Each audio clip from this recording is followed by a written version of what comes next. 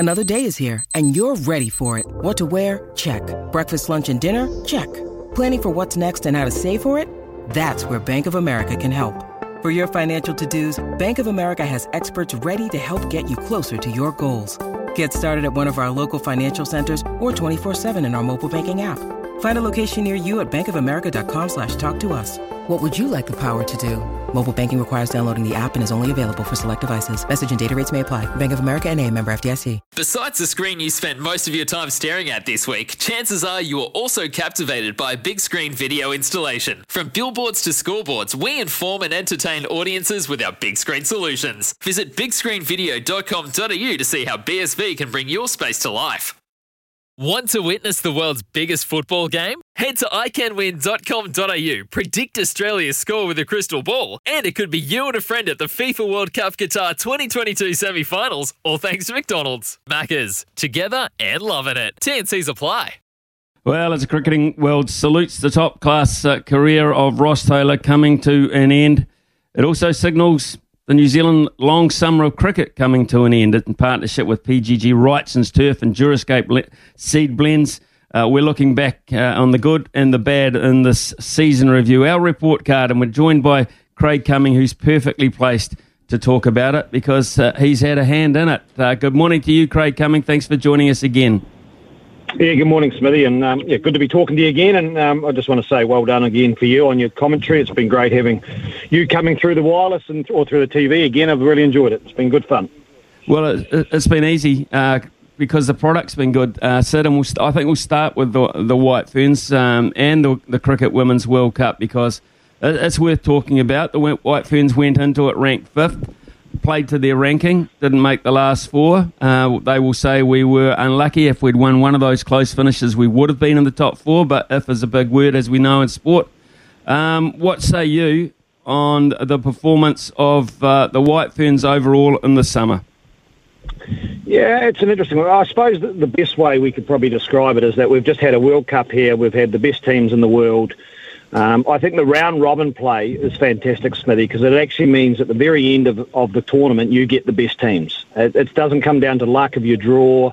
It doesn't come down to the luck of the pool that you're in, the teams that you play against. You end up playing, everyone. So, for the White Ferns, they look at it and we ended up where we deserve to be. It's as simple as that. The exciting thing is it means now we probably don't have to sit there and guess or say that we believe we this or we believe that. We actually know that we're not inside the top 4. Yes, we're not far off, but we're certainly not in it at the moment. We're definitely not in the top 2 because we saw the 2 best sides play the other night, and they are, while Australia are streaks ahead of everyone. So we're in that 5 and 6, rightly so. We've got to be careful because the teams behind us aren't far and they're getting better in Bangladesh and Pakistan. But we know where we are, and what's happened is when you get a World Cup like this, Smithy, you've got a whole lot of stuff, a whole lot of data, I suppose, where you can say, right, that's where the top team is. This is where we are. We've seen the way the game's been played. We now know what we need to do in the future to get better. So it's a hard thing to understand, a hard thing to swallow, but the reality is we are where we are, but we now know what we need to do to get better where we are. Okay, so here's 2 questions that come out of that for me. How do we change how we play, or who do we have to come in and play the way we want to play? I mean, are they easily answered questions? Well, no, but they need to be answered. I think, if you look at the game, to me, it's pretty simple. It's about, again, who scores. The teams that scores the most runs win, and you saw that in the final. Australia went out and got 340. Even England, even though they were bowled out, they gave themselves a chance. They were scoring at 6 and 7 runs and over. So we've got to realise that that's the way the game's been played. We've got to now work out the method. To me, especially the women's game, Smithy, you've got to be offside dominant. You've got to be able to access the offside. You look at Alyssa Healy, the way she plays, Haynes, all their good players in the world can play on the offside, and you can only have 4 fielders back in the women's game. So as soon as you start manipulating the offside, you've got to have fielders across, then the leg side becomes open. So we've got to develop players that can play all around the ground, but especially be offside dominant. 80% of the balls, Smithy, are bowled on, off stump or outside. So that means we've got to be able to score through there. And if we score off a high percentage of balls and we can manipulate the field, then we give ourselves a chance. We've got to learn to score 300. Whichever way we do it, we've got to come up with our method. Then we've got to pick our players in the areas that, or based on that, who are the best players that we've got to be able to do that. Well, it appeared to me, looking on from the outside, that we were too top-heavy on a top four. Australia go a lot deeper than that. England went slightly more deeply than that, but you just can't now rely on a top four. I mean, one of my players of the tournament was Beth Mooney, who floated for Australia into several batting positions, but just, I think, probably if anyone personified Australia's depth was Beth Mooney. Yeah, without a doubt, and that's the area. I mean, we've got to work out, in the future. We can't just say, right, we're going to start again, because one, we've got too good of players who are currently there. But the question is, what are we doing to evolve their games? What are we doing to try and give them the confidence to go out and play? New Zealand's still got a very strong middle, lower order, and I've spoken to you in the past. I mean, you actually get 10 wickets. So we don't necessarily need someone getting 160 like Alyssa Healy. It's the money ball theory. We've got to try and use all our resources, but at the end of the day, we've got to be able to find a way to come up with 300. We don't at the moment have a power hitter, Smithy, in that middle order, an Ash Gardner or someone like that. I think we've got to look at developing that. But again, as long as we're scoring off a high percentage of balls and we're learning to manipulate the field, I think we can come up with our own method. It's really important to work out, right, what is our goal? Is to score 300, 310. What are the players we've got, and what is the method that we're going to use? Now, that might be we're going to run hard between the wickets, we're going to do this, we're going to do that. But we've got to find our method that suits our players. But we now know we've got a really good blueprint in the future of what sort of cricketers we've got to develop below that level as well. And that's probably the biggest area that we've got to work on in the New Zealand game. But that's no different. I mean, Australia have been there. England have been there. I think the good thing is now we know where we are, and that's what we've got to spend time investing in. Paying players, Smithy, doesn't just make you better cricketers. We've got to actually invest in our programs and what we're doing in the future for the next 5 years. Paying players keeps players, though, I guess, keeps them interested. Are we at that stage at the moment where, our big guns who are approaching the mid to late 30s, some of them, and by the time the next World Cup rolls around, will definitely be in that bracket. Do we hold them, or do we say, this is how it is, do you want to stay? Oh, it's a balance of both, because, the White Ferns aren't badly remunerated. We can't compare ourselves to Australia and to England, because if you did that in the men's game, Smithy, we come up light as well. We've got Kane Williamson, our number one cricketer, on $250,000 contract, which is, it's good money.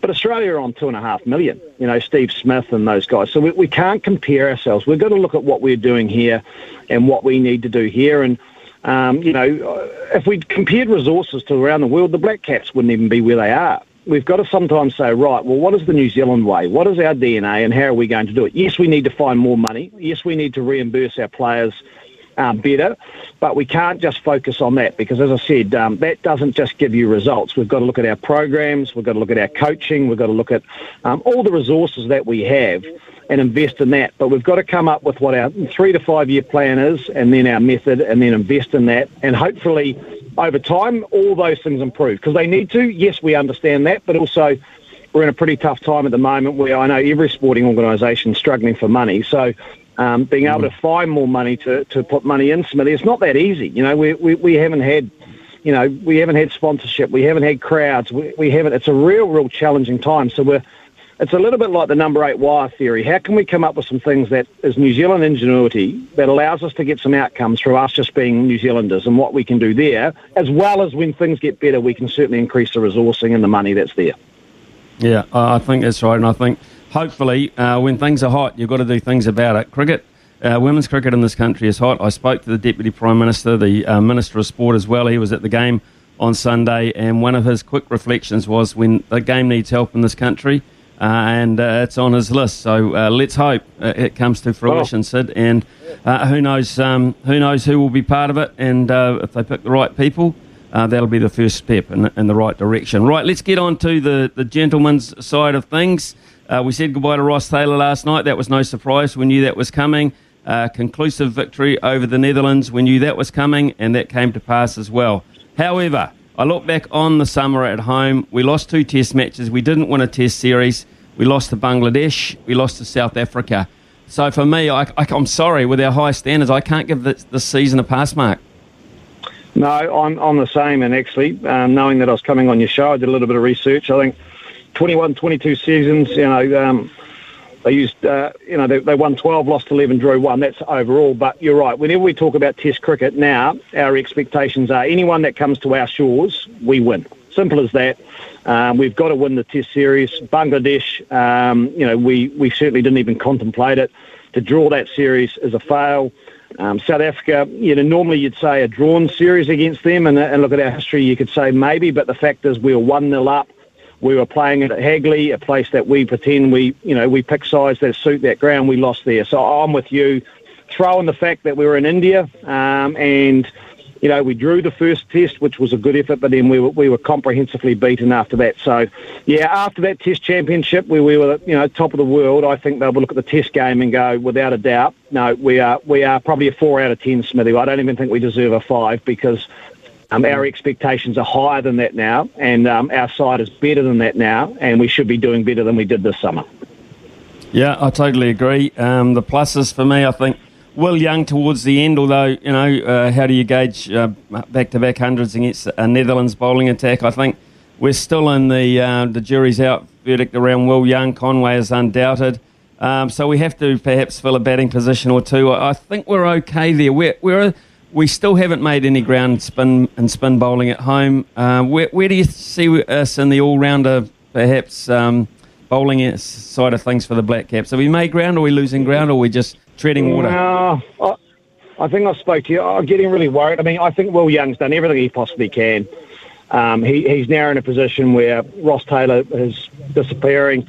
You're right. I think he's made his way into the Test side. He's shown that he's a quality player, and he just needs a bit more time to develop. And around him, some really good experience. So I think we're fine there. I still have a real worry, Smithy, about our Test lineup and the way we're setting up to play at home. Because what are we playing? 5 seamers.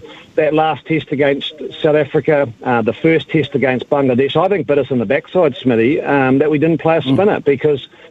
I'm really worried about the fact that we're set up to play that way, and it's a little bit like all our cards are in that deck, and if it doesn't go our way, we don't have plan B. And over 5 days in a Test match, if we don't win in 3 days, well, then we become very, very, I suppose, neutral in trying to be able to win on days 4 and 5. And I don't want to see Test matches like that South African one that are done in 2.5 days. I don't think we want to be playing Test matches where we win 2.5 days.